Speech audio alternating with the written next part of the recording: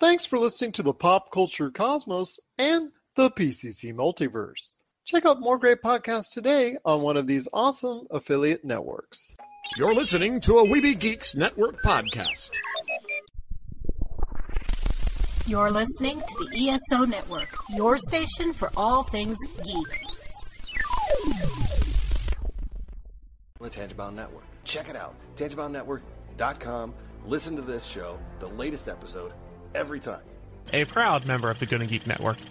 The opinions expressed are those of each individual. Check out all the other geeky podcasts over at GonnaGeekNetwork.com and get ready, because geekiness begins in 3, 2, 1. On this week's episode, the streaming wars heat up on Christmas. The best pro wrestlers for 2020. And has KFC just won the console war? All this and more as we reach our Christmas stop. The PCC Multiverse. Don't be alarmed.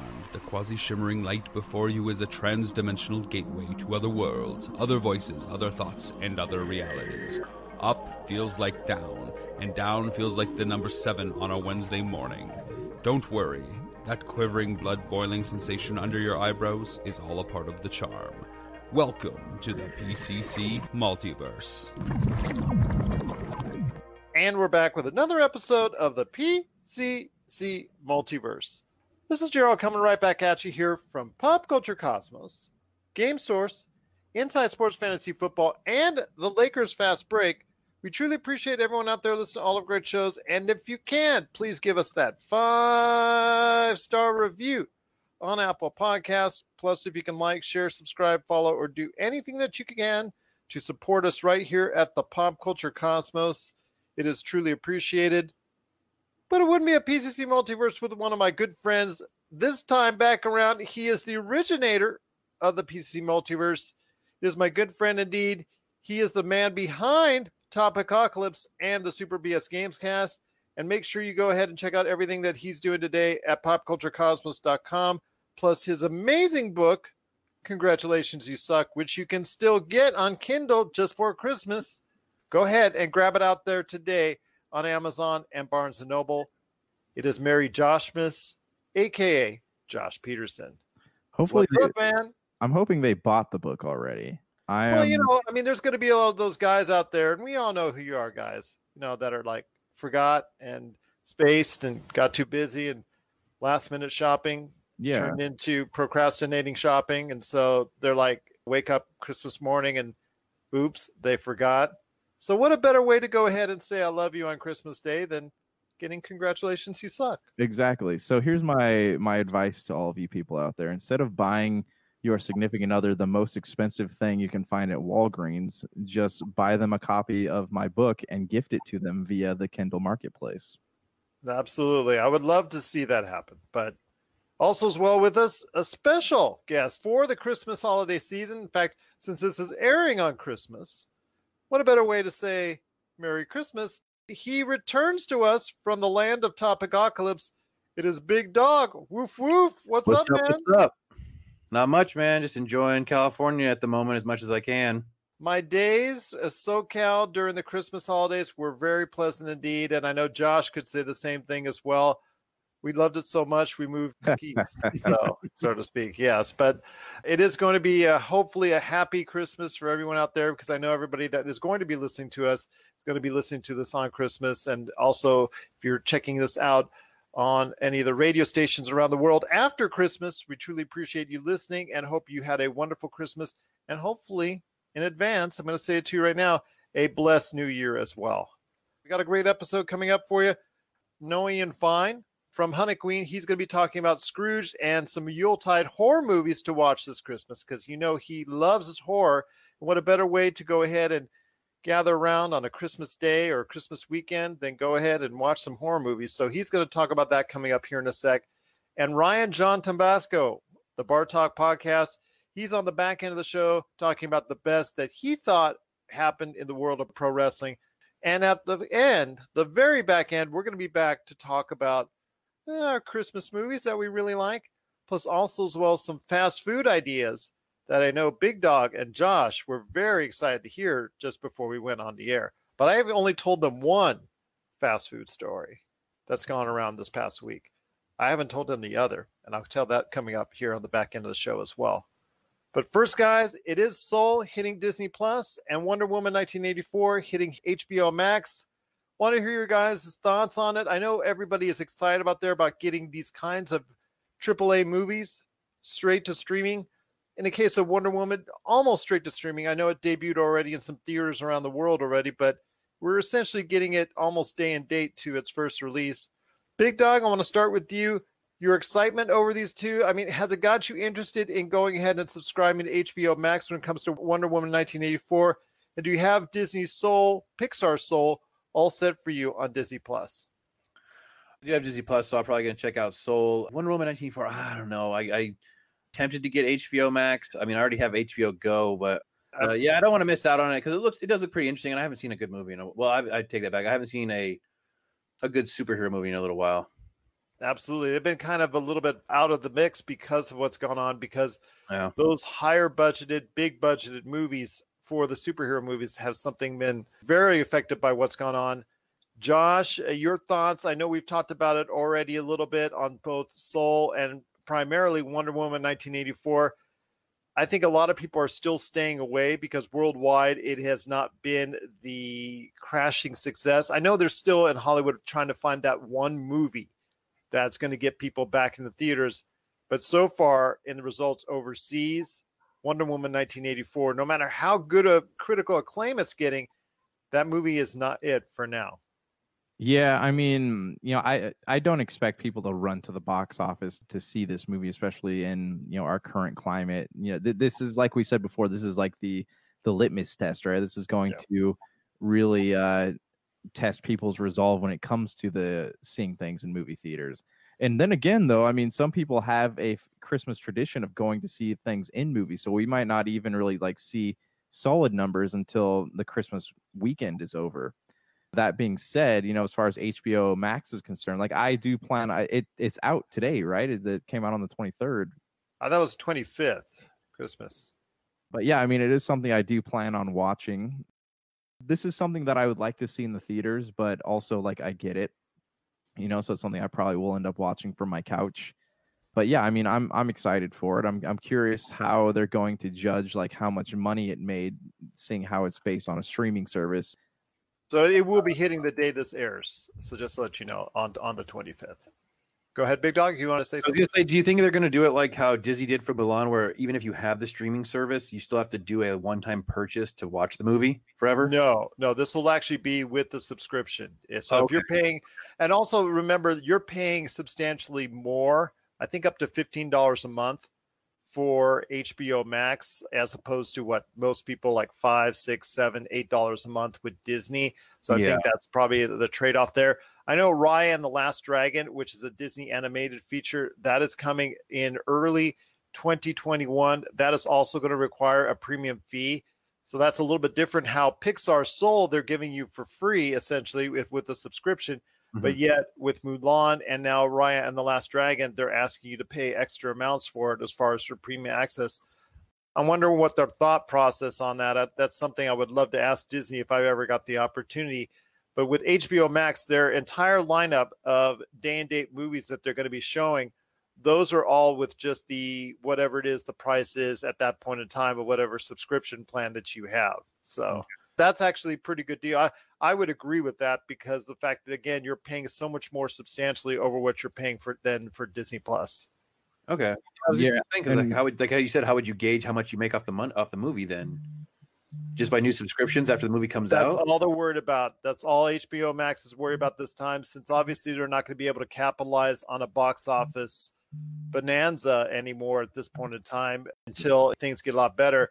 Subscriptions is what it's all about. And since they're late in the game, in the streaming wars, and they're behind Disney Plus and they're behind Netflix, they'll never catch up unless they do something like this. No, it's funny too, because if you look at it, theater prices, you go to see a movie on a Friday night, it's going to cost you about $16. So you're technically saving about $1 just by doing an HBO Max subscription. And you can actually see tons of TV shows, specials, features, and movies. I mean, right now, one of the best movies of the year, according to Josh and myself, which has been on there since the inception of HBO Max, Class Action Park, is something I highly recommend. And I did have a chance this week to go ahead and talk to Seth Porges of Class Action Park. And I'm actually going to be playing that interview on Monday's show. And by the way, he sends his greeting outs to you, Josh, and thanks you so much for watching and reaching out with your kind words in regards to the film. He was very touched by what you had to say. Oh, awesome. Good. I'm glad. Because I quoted him word for word what you said on the Monday show. So he was very touched by what you had to say on that. So he wanted to wish you a warm thank you on that because he loves it when anybody praises his work. And yes, I will be playing that interview with Seth Porges, one of the directors of Class Action Park, coming up on our Monday show. But guys, it is something, like I said, it's going to be very important to the streaming wars. But yes, Big Dog, it's basically all about the subscriptions at this point for HBO Max. Okay, I mean that makes sense because they have like 3 different ones. There was HBO Go, HBO Now, and now there's HBO Max. I think they're going to eventually loop that all into HBO Max. That is going to be the cornerstone of what they're doing going forward, I think. I got my HBO Go like membership free with my phone, so I don't know if they're going to roll that into that or if it's just going to cut it off or what. I would hope that they would roll into it, but since it's so much more expensive than HBO Go, there's a possibility they may ask you to go ahead and pay the difference on that. Josh, did you have any thoughts on that? Oh yeah, I mean it honestly, like if they're trying to get ahead in the streaming world, like it would show good faith towards their customers if they did package all these things into one. That way, you're not missing out on content. A lot of people subscribe to HBO because they want to see like the newest and the best content, and HBO Max seems to have all that. So if I were an HBO subscriber, I would cancel my subscription and then go to HBO Max, and as opposed to the $20 or $30 a month package on cable. Yeah. And this is the thing with HBO. Oh, go ahead. Go ahead. No, you go first. You first. I was just like, when HBO, they kind of lost a lot of viewers because they didn't really have anything lined up to take Game of Thrones' place, and nothing has really done well since then. And they kind of lost a lot of sports. Like I know HBO boxing is gone; they don't have that contract anymore. I don't know if they have any other sports contracts, but Westworld, but The Watchmen is something that I think was the last thing that have had that good this year, as far as that's on a large scale. His Dark Materials got some critical acclaim, and it was just renewed for I think season 3 and a final season 3 on that. I mean, it's not. I don't see it be like I enjoyed the show, but I don't see that being enough to really like drive people to HBO in droves. Not a pop culture phenomenon like Game of Thrones was. And Watchmen was essentially by the creators saying that that's a one-off. I'm hoping that they'll find their way through, possibly to return to that. But I have a feeling that is going to be just a one-off because they were very adamant about it, even hearing and seeing all the success from that critically and also viewer-wise. I think that's going to be it for The Watchmen, unfortunately, because I think it was just such a great series. So I'm hoping they will follow it, but I don't think I don't hold out much hope for that, which is unfortunate. But yes, HBO Max is going to be the way of the future for them going forward. Well, they're going to have to, because I think just the other day I saw my first movie advertisement where it was like releasing, like say February 20th, 2021, and then 2 weeks later releasing on Netflix. I've never seen a movie advertised as being released on Netflix after in theaters. Well, this is going to be the wave of the future. I mean, you're going to see this either day and date or small turnaround, because when you have very few people attending the theaters, and a movie like Wonder Woman 1984 Across the Sea, where it's places where it's not as bad with the coronavirus, still not bringing in audiences. I think that tells you right there, any way that they can generate revenue right now is through streaming, as far as going ahead and being able to drive those memberships, drive those subscriberships up even farther. And I think that's going to be the way going forward, at least for the foreseeable future. Josh had foreseen this to be the case. So it looks like now, until things get better, it's going to come true. What do you guys predict? Do you think that the streaming wars is going to drive the prices down or up? Oh, it's always going to go up. That's what I figured. Yeah. They're the same as like a movie ticket. Like it's going to be $18, $20 a month to have your subscriptions. Eventually, because you're talking about these $200 million productions. If they're not going to generate $1 billion at the theaters, right, Josh? I mean, they've got to go ahead and get that money back in some form. I mean, you can only sit. We talked about this with Wonder Woman, right? You can only sit on a multi-million-dollar project for so long before you start seeing really bad losses from it. Yeah. I don't know. There's something about the movie theaters, though. I feel like if I see something at home, like I'll only watch it once. Like I never had that. Wow, I want to go back and see it again. No, I hear you. I totally get that. Well, we'll see what happens, but it is definitely something that we're excited about. Which, again, for everybody listening out there, as this drops, it's dropping today, and that is Wonder Woman 1984 dropping today on HBO Max, and also as well, Soul from Pixar is now available on Disney Plus. So go ahead and share us your thoughts on Disney Plus and Soul, and also as well HBO Max and Wonder Woman 1984. We want to go ahead and hear your thoughts on that. Did you enjoy the films? Are you going out and rushing out and subscribing to HBO Max or adding your Disney Plus subscription now because of it? Share us your thoughts, popculturecosmos@yahoo.com.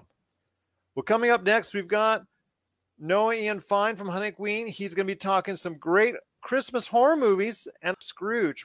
And then after that, we've got Ryan John Tambasco talking about the best of pro wrestling in 2020. And then we're on the back end talking some Christmas movies and some fast food coming up right after the break. This is the PCC Multiverse.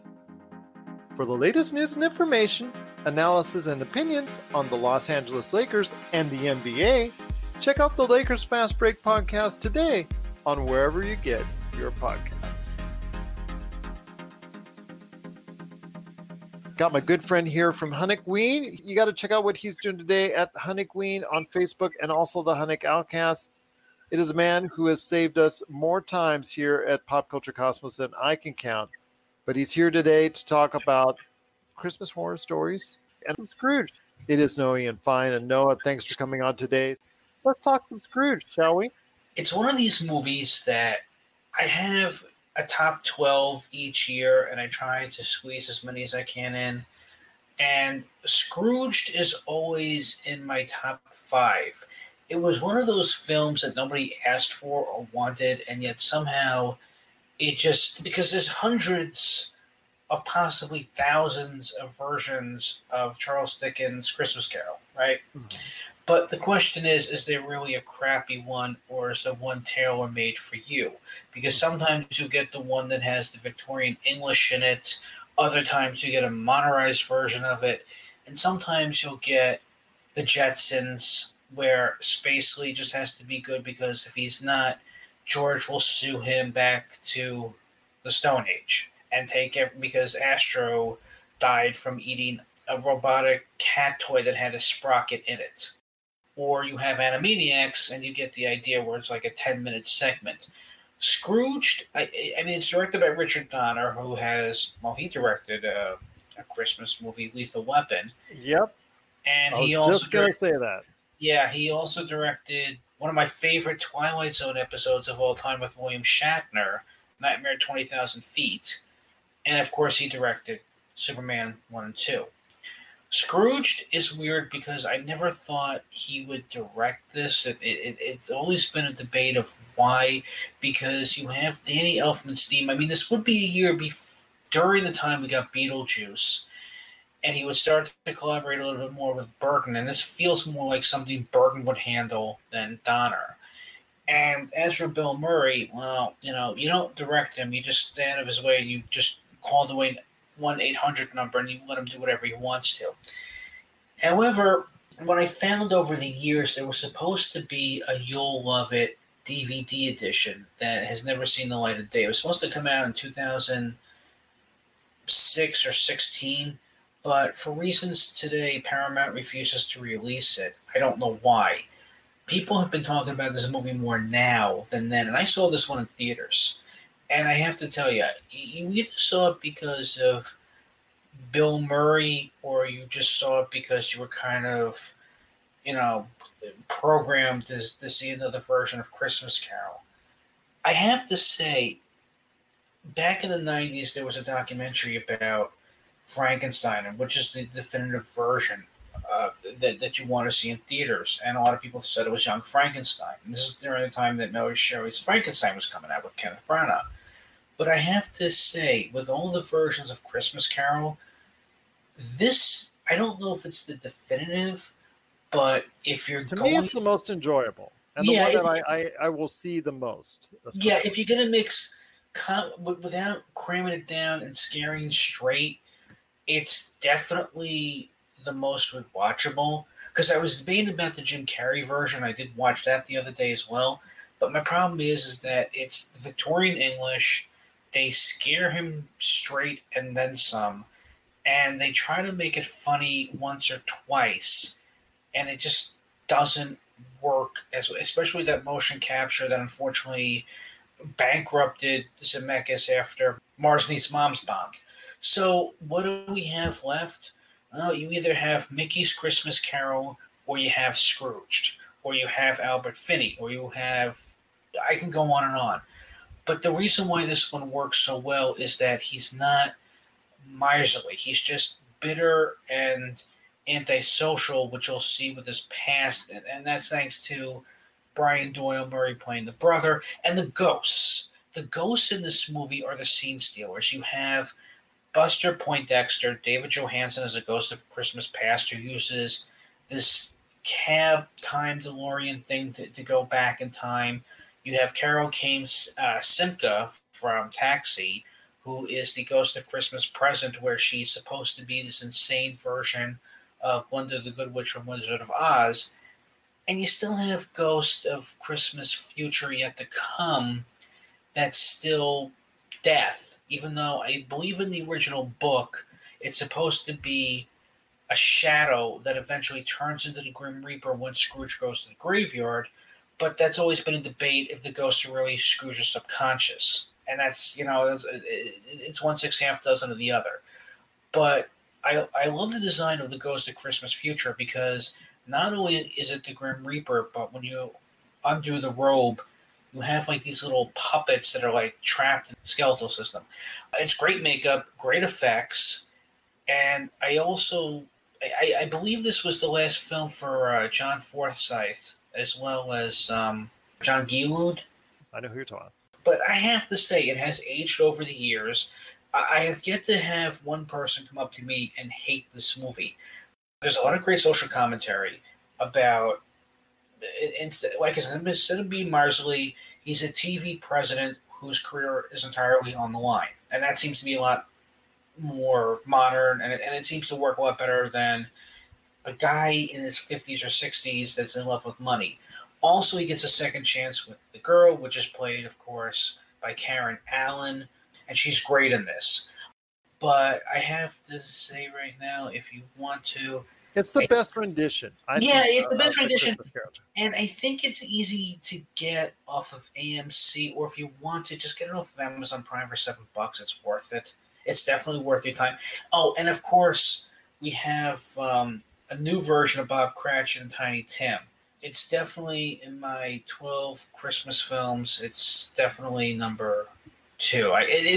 What beat it, unfortunately, was a year later with National Lampoon's Christmas Vacation. You can't blame me.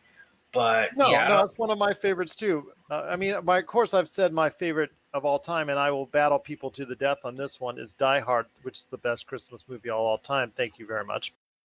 But before we head on out, my friend, I know you wanted to touch on some Christmas horror movies. Yes. Christmas horror movies is something that I think a lot of people want to go ahead and not necessarily think of, especially in the year 2020. But then again, there's that crowd that's out there that's looking for, hey, I'm looking for something a little bit different. Where will I go this holiday for horror movies? We talked about Krampus a few years ago, which was great. You were on that episode. You can find that in the archives. But I think it was either you or from Pittsburgh Nerd Podcast who brought up Christmas Horror Story, and I watched it. It has Krampus as well, 2 stories. It's an anthology series that just ended up on video on demand. It's from our friends in the Great White North. One of the directors, Grant Harvey, directed a few episodes of House with Huey Laurie, if you remember, back in the 2000s. It's not a bad movie. I can only watch it in December, not just because it's a Christmas movie. It's just the rewatchability. I mean, it's another anthology series. I think what happened was Creepshow 3 left a bad taste in my mouth. But with this one, you have some interesting Canadian actors. You have William Shatner, who is the MC. He's a radio disc jockey that's kind of talking about things that are going on around this town.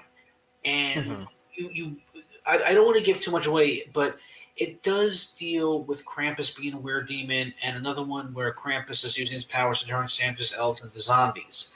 And the other two stories do deal with possession and these little shape-shifting demons. But I have to say, it doesn't try to copy other horror movies, which is not a bad thing. And it tries to stay in touch with EC Comics, where it's short, sweet, and to the point. And there's not much irony. It's just a fun horror filmed. I was afraid it was going to try to copy the Krampus movie we saw when it came to the Krampus segment, because it does deal with a mean family, but they do kind of redeem themselves. And again, Santa Claus fighting the elves because they've been turned into zombies because Krampus is using black magic is actually not a bad idea when done right. And since it's only a 10 to 15 minute segment, again, it almost felt like something out of College Humor. And I don't want to give away what the twist is because a lot of people haven't seen this movie. It's been out for 5 years, but I don't want to give any of the stories away. I will say this much. If you have an Amazon Prime account, it's free. And if you don't have an Amazon Prime account to rent it, I think it's $2.99 for the standard and $5.99 for the HD. But it's definitely worth at least a one-time watch. And also, the segments just don't end. They kind of fade out and go into another story and then fade back in later on. Noe and Find has got some great thoughts there. Please check out that on Amazon Prime right now to go ahead and give you that Christmas scare that you're looking forward to this holiday. But yes, any last thoughts on the way out? Yes, there was one other one that I came across that actually was released a couple of years ago, and that was Santa Jaws. And I remember Santa Jaws. Yeah, I only found about it this year. And it's on Amazon Prime for free. It feels like it's copying Krampus, where it's about a kid that had to fall with his family, loses the Christmas spirit, and uses dark magic, and then regrets wishing for his family to disappear.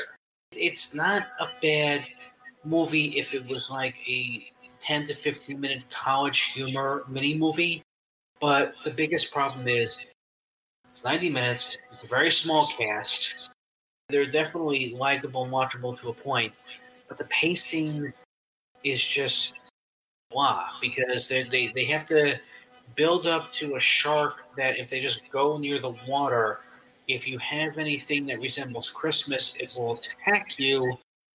As for their carnage count, there was one interesting kill that I actually did want to give away with, where it came with, I guess, I would say an extra, where he's dressed as an elf dangling his feet in the water, and the shark will come by and bite off the guy's legs, and he's running across the pier with stumps because his legs were bit off. And I have to say, for a killer shark movie, and I know there's a lot of them out there, I have not seen them all. But I will say this much. With that kind of, because he eventually finishes the elf off, it wasn't a bad kill. And I guess with a bigger budget and the pacing just didn't get dragged out for another 5 minutes, it would have worked.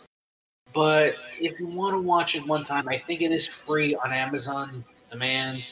But you watch it once, it's not going to be an annual tradition.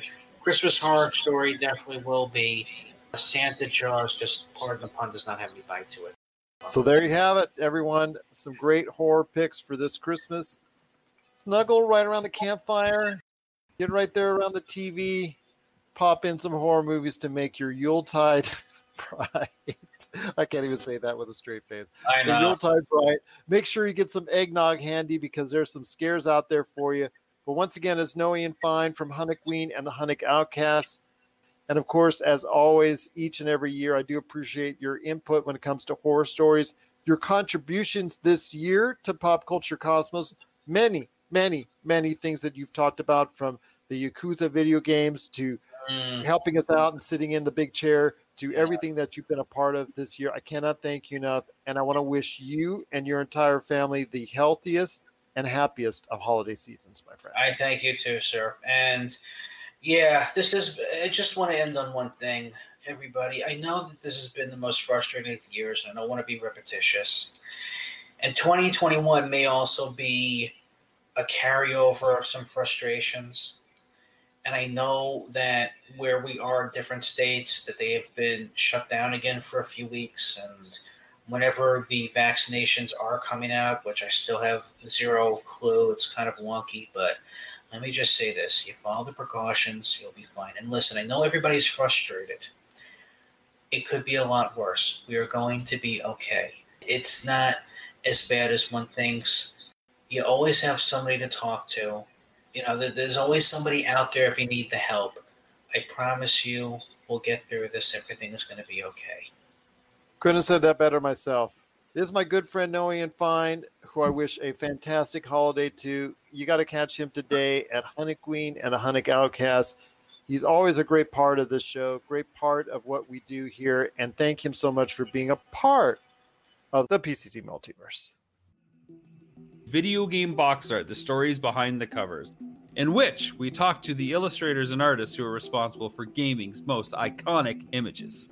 Don't forget to check out Video Game Box Art, the stories behind the covers, celebrating gaming's most iconic images from the people who created them. This and many more from Rob McCallum Films. And we're back on the program. It's Gerald Glassford coming right back at you here at the Pop Culture Cosmos. We want to thank you so much for listening, and he is back again. You got to go ahead and check out what he's doing today, wherever you get your podcast, at the Bar Talk Podcast, because they talk around the bar at the Bar Talk Podcast. And I'll tell you what, I'm so happy he's here because we're going to be talking pro wrestling. And Ryan, again, it's just a pleasure having you back on the program. Oh, it's a pleasure to be here, Gerald. It always is. All right, so we're talking pro wrestling, and it has been an interesting year for pro wrestling. Yeah, very interesting. WWE did not stop, no matter how hectic or now how bad it got with the coronavirus. I don't know. There's a lot of questions on whether or not they should have, in hindsight, put people at risk like that. I think that will always be a debate going forward. Some other organizations, smaller organizations, did close temporarily for several months. Some have yet to reopen. We still see a lot just starting up right now. But Impact tried to go ahead and make a go of it. Ring of Honor is just getting back. NWA still is up in the air. New Japan is obviously trying to do something at this point in time and even trying to run house shows as well. So everybody's trying to do their own thing. And obviously the rise of All Elite Wrestling to a major competitive status, not necessarily head-to-head, as I talked about last week with John Orlando from the PVD cast, where we talked about how high is AEW right now. But they're there. They're getting close. They're in the ballpark. 800,000 viewers right now in their latest outing, and I think it's something that a lot of people have to take interest in. But I want to hear your thoughts, my friend, on professional wrestling for 2020. Was it a good year or a bad year for the industry as a whole? Well, I think 2020 was absolutely a make or break year for the industry, and I'll tell you what, there was a lot of wrestlers that kind of rose up to the occasion, and especially having quiet arenas. There was a lot of different wrestlers from different organizations that rose to the occasion and really helped bring that sense of passion and doing a lot better character work, because there's no audience to hide behind them as far as reactions. Absolutely. And it's a little bit harder for, like you said, the performers themselves, because it's little to go off of to get that extra drive, to get that extra oomph right there for you when fans are cheering, because there are no fans cheering, just a bunch of screens looking back at you. So it's really paramount to be a great performer in this business, because it sticks out even more when you're not a great performer in this business. Yeah. So I see. Absolutely. Yeah. It's been showing and sticking out more like a sore thumb in this year more than most. So I want to go ahead and say right now that you've got a great list from what you've kind of gone ahead and told me in generalities. You haven't told me any real specific names, any specific matches, but I know you got a list of best wrestlers for today's interview. So I give the floor to you. I will interject on occasion, as unfortunately I do all too often, but I will try to be respectful as I can. But you know me, I think I'm going to go ahead and say a word or two otherwise from time you'll to time. be just fine. Okay, sounds good. But your list, my friend, on to All right, we'll start out with a top 10 wrestlers of 2020, and my number 10 pick comes in from New Japan Pro Wrestling, Minoru Suzuki. Some of the matches he had with Ishii and Ibushi, especially with New Japan kind of being somewhat destructive with how they were booking their higher tier matches, they didn't touch Suzuki much in the mid card where he's been working. But a lot of his work has been like A+ stuff this year. I don't know if you've gotten the opportunity. He had to a watch great match in October with Okada. Yeah. Yes. In-ring work is phenomenal. He's a very, very good worker. He could, very passionate.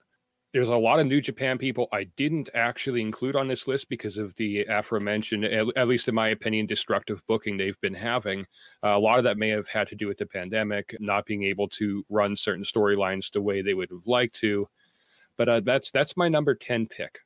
Number 9 pick is coming out of WWE, and it's Asuka. Man, she didn't have a lot of brilliant matches this year, but her energy and charisma were second to none. Yep.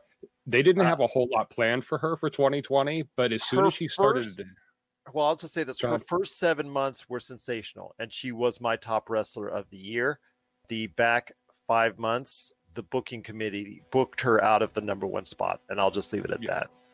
Yeah, I mean, she was definitely a breath of fresh air in an empty arena era.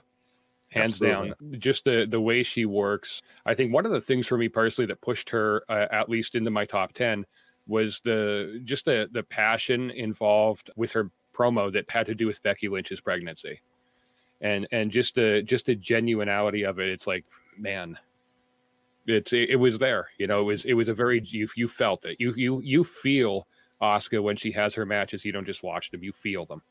Absolutely, and she doesn't have to do a lot of high flying. She doesn't have to do a lot of things outside of the ring.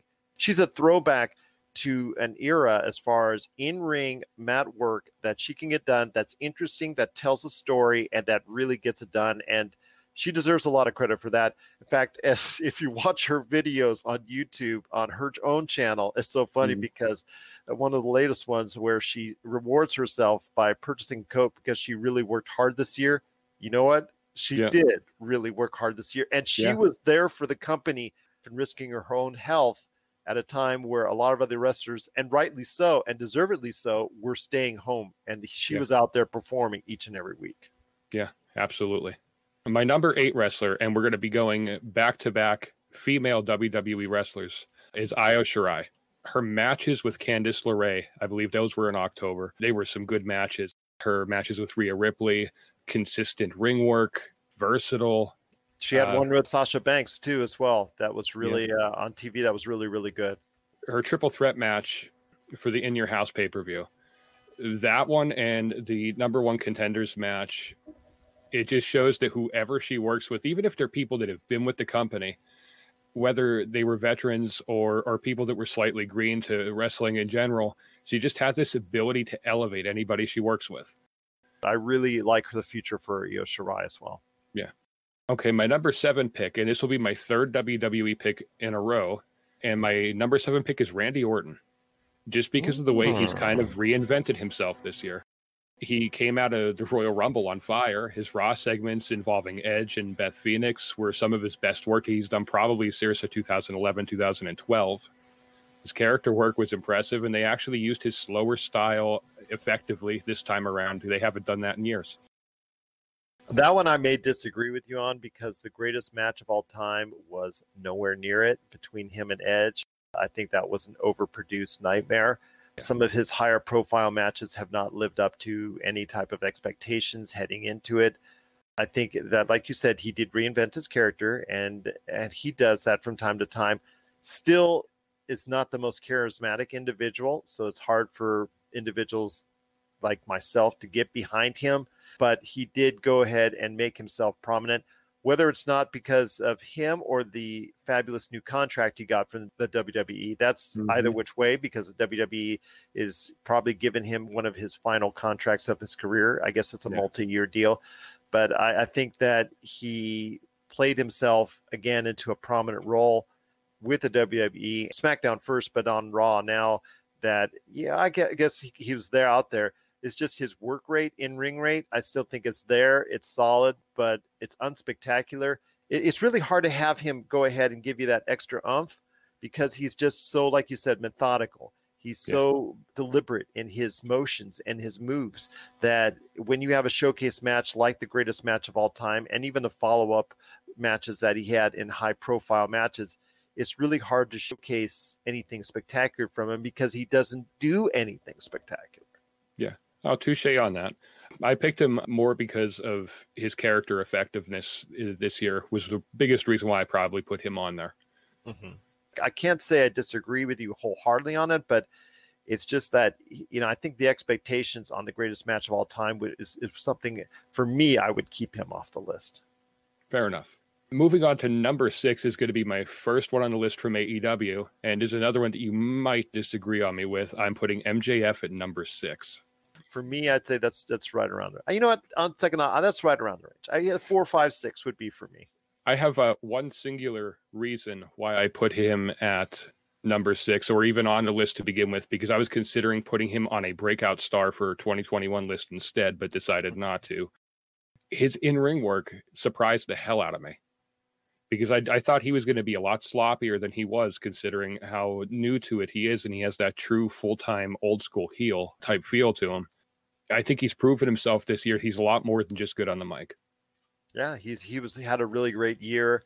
Obviously, his segment with Chris Jericho and the song and dance routine got the attention of the general audience, especially with the New York Times raving about his performance. He is the future of pro wrestling, rest assured. But the future, because now I think you and I are still disappointed in the fact he wasn't given the title and given a title run. I understand. I'm 50-50 on that. Well, I think the future is for him, but it all depends. You have to keep him strong. So we're going to wait and see him kind of on the fence on this current angle that he's in with Chris Jericho and the inner circle, where it's leading to. The goal should be to put him in the highest possible platform because, again, he is one of the brightest spots for your future. If you're talking about building your own homegrown stars that WWE hasn't touched yet or tainted yet, for lack of a better term, you got to go ahead and put him on a great platform. I'm not sure that they're doing it. It's kind of like you said, it's kind of an unsure right now. We'll see what happens in 2021, but he has to be a big factor for them going forward. Yeah, absolutely. I agree. My number 5 on the list is my second from New Japan, and that's Kota Ibushi. Man, he can mold into any kind of character. His matches are very diverse. In my opinion, he's probably among one of the best well-rounded wrestlers. His work with the Golden Aces against the Dangerous Tekkers, his matches with Suzuki and Will Ospreay in particular were ones that delighted me to watch. Always a big fan of Will Ospreay, is one of my personal favorites. My number 4 on the list is probably going to be my most controversial pick. Oh, here we go. Watch out. And it's my first and only pick off of Impact Wrestling, and that's Tessa Blanchard. She not only became the Impact World Champion, she became the first woman to ever hold a men's world title in any US-based wrestling promotion. So my number 3 on the list, and it wouldn't be any list without having Chris Jericho on it. That is probably the most controversial. The reason why I put Chris Jericho on the list is because he's been faithful to putting new talent over. Agree with you. I don't think the issues with Darby Allin or also as well with Orange Cassidy, primarily, I think that's the one I would shoot to the most. I would not have done that. I understand. No Mimosa Mayhem match. Yeah, that's again. There's a point to where you want to stop doing jobs when you're at the level that Chris Jericho is, and I think he went beyond that. I think it devalues him. It doesn't as a personality, because obviously once he gets on the mic, he becomes Chris Jericho, but as a believable individual in the ring, because he clearly has lost a step this year. It's clear that he did not have as much as he did even in his days working New Japan in the past couple of years. It's obvious that he has lost a step. So I'm kind of, I don't know. That's a controversial pick. Chris Jericho obviously is credit putting him over, and obviously he's well compensated for that. And that's the first thing he would probably ask for the most. But some of the judgments that he made this year, I don't know. The MJF is good. I kind of like his creative. I personally think Jericho is a creative genius. Maybe I wouldn't have done a Mimosa Mayhem match, but the Le Dîner de Borner I would have absolutely done. That was that was probably one of the most comical segments for me in AEW this year. Oh yeah, I mean that worked. Obviously, you getting the attention. And who knew that MJF could sing? Yeah, and just it showcased. The idea was to showcase MJF in this whole angle, and the idea was him putting over. And obviously, he's had a lot of creative input into that, and to that he gets a lot of credit. We'll see where it goes in making and keeping MJF at a higher level for the future. But some of his choices in putting over this young talent, I'm not necessarily agreed upon on that, because I don't think some of the young talent that they're pushing right now in AEW is deserving of that spot. I think Darby Allin is somebody that is got a future. I'm still not sold on Orange Cassidy. You're still going to have to sell me on that. I'm going to be very honest with you on that. But MJF, we've talked about before, and there is some young talent that needs to be pushed. I'm just not sure Chris Jericho and pinning him all the time is the best way to do it. Fair enough. He should still be a drawing card for you. And when you pin him time and time again, he stops being a drawing card. He just becomes another low-end novelty act, and that's not what you want out of Chris Jericho. Well, they've been fortunate so far. They've been able to keep him still drawing. So now, we'll see if that prevails if he keeps going in this direction. For now. My number 2 pick, another one out of WWE, is Drew McIntyre, who I think had an absolute standout year this year. I mean, even before his match with Brock Lesnar, but man, the pop he got when he bet Brock Lesnar, I think solidified him as a major face in the company, which was their point to begin with that. But his promos, his matches, he all works everything with real passion. You can see it when he's working. And there's just so many intangibles that he has. They're very hard to look past, all the intangibles that Drew McIntyre has. You know, and he's been through the ringer. Look back to his 3MB days when he was more or less a laughingstock, and he left, he reinvented himself. He came back and he said, this is what I want. You know, there's somebody that has a lot of passion in their career choice. Yes, Drew McIntyre had a very good year. Outstanding wrestler. Somebody that is getting a lot of attention. Was given a top spot. And it's really hard to gauge. I don't think it was successful because the ratings are so down on Raw. And obviously him being a champion, you have to get some of the blame for that. But I don't know if not going back to him when there are crowds there is the wrong answer, because you don't know exactly how well he's going to do and how well he can perform as champion, because you don't have crowds. You don't have crowds, and you don't really have any way to real gauge outside of ratings. But I wanted to go ahead and say that it's really hard to gauge for his future. I can't say it was a huge success for him, because obviously even though he was champion most of the year, their ratings were down most of the year and are really at that low numbers for the company right now. I'm going to say that his matches, his in-ring work was really solid and really, really good, and he deserves a lot of credit for that. His mic work is really good, and he's a really solid individual right now, and I think that they should go to him as a champion when they get crowds back, just so you can gauge exactly where he is as a personality, because you really truly can't right now in this year of pandemic. I mean, he's been the one of the individuals that has been given a push in the middle of this pandemic that you really don't know exactly if it's